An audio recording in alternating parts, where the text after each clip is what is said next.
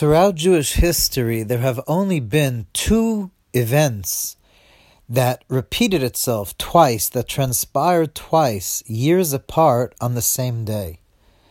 Both of these events were tragic. First of all, of course, Tisha B'Av. We know Tisha B'Av is always known as the saddest day of the year, and we know what happened on Tisha B'Av. The first Beis HaMikdash was destroyed. And then hundreds of years later, again on Tisha B'Av, again on the 9th of Av, the second Beis HaMikdash was destroyed. The second event that happened twice, that repeated itself on the same day, was today. Chav Zayin Adar, the 27th of Adar. This bitter day of the 27th of Adar in the year 1992, the Lubavitcher Rebbe of our generation had a stroke, which made the Rebbe unable to speak after that. And the Rebbe was very sick after that. The stroke that happened on the 27th of Adar in 1992, Tafshanun Beis. And then exactly 2 years later, again on the 27th of Adar, Tafshanun Daled, 1994, the Rebbe had another stroke, an even more serious one, from which eventually a few months later passed away in Gimel Tammuz. The connection, obviously, between Tisha B'Av and the 27th of Adar is clear from the Medrash. The Medrash says that there's one Medrash that says that Shkula Misas Tzadikim Kechurban Beis HaMikdash, that the death of a tzaddik is shakul, is equivalent to the destruction of the Beis HaMikdash. And even though the Rebbe didn't pass away on the 27th of Adar, but the Rebbe stopped being able to teach and spread Torah, which was the whole inyan, the whole being of the Rebbe. And this bitter day of the 27th of Adar is what eventually brought about Gimel Tammuz, the passing away of the Rebbe from the physical world. And the connection to the Beis HaMikdash is obvious. The Beis HaMikdash is v'shachanti b'seichem, a place for God's infinite being to dwell. And a tzaddik, the way Chassidus explains what a tzaddik is, like in Tanya chapter 2, a tzaddik is the ultimate chariot for God on this earth. Tzaddik Yesod Olam, the tzaddik of the generation, is the foundation of the world, like Rav Nachman explains in the Kutei Moran about how much the tzaddik is important to the world. And when that gets destroyed, it's like one medrash says it's like the Churban Beis HaMikdash, and there's another medrash that says Yoiser mechurban Beis HaMikdash, that the death of a tzaddik is even worse than the Churban of Beis HaMikdash.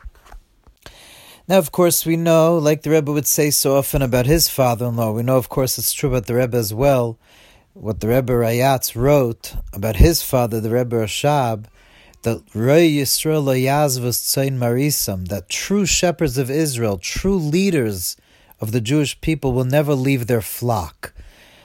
And our Rebbe, of course, continues to showers brachas upon the whole world, and continues to, through the shluchim that he sent throughout the world, continuing to spread Yiddishkeit and Torah. And all of us in our personal lives, there's so much that one could learn from the Rebbe, it's impossible to even begin to say, but just at least one thing that we could try to take in our lives more, that the Rebbe so much talked about, is Avos Yisrael, the need to love other Jews. It's worth it living 60 or 70 years in this world to do a favor for another Jew, even in physical matters, and how much more so in spiritual matters. To love other Jews and seek the welfare of other Jews. That's what the Rebbe's whole being was about. That's what the shluchim are all about. And as the Rebbe would say adamantly, all of us are shluchim. We're all messengers. God sent our souls into this world on a shlichus, on a mission, to make the world a dwelling place for God, to make a dir b'tachtonim, to bring God into the world. And one of the most important ways to do that is through Avos Yisrael, through loving other Jews, as much as one loves oneself. Of course, to be able to love others, one has to love oneself. And that too, the Rebbe spoke so much about how holy every single Jew is, how holy the bodies.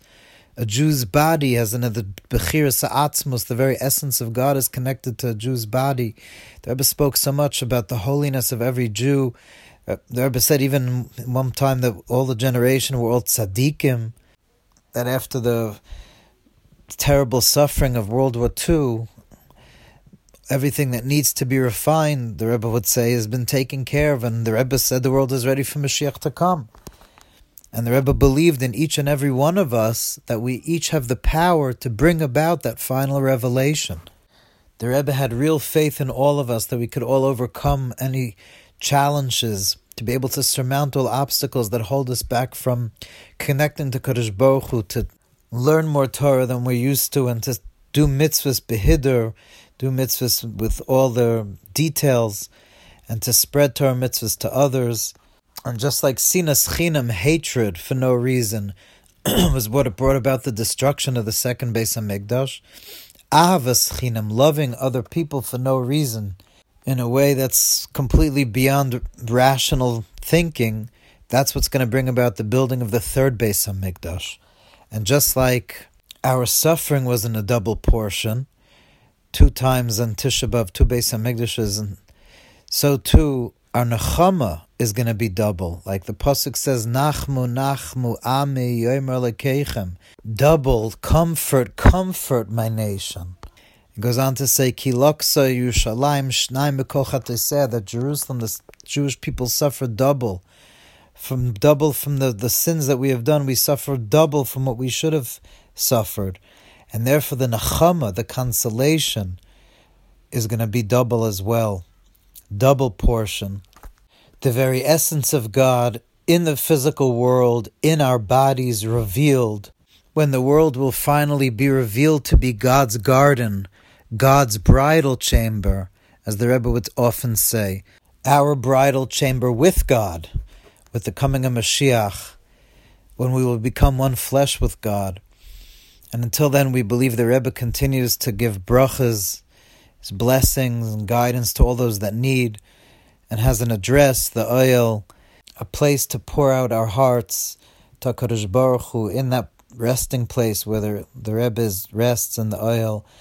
And Hakitzav Rananu Sheikh Ne'afar, like Yeshai the prophet says, may those dwelling in dust get up and sing together with all of us with the Kam Mashiach Tzidkenu. May we finally see it today.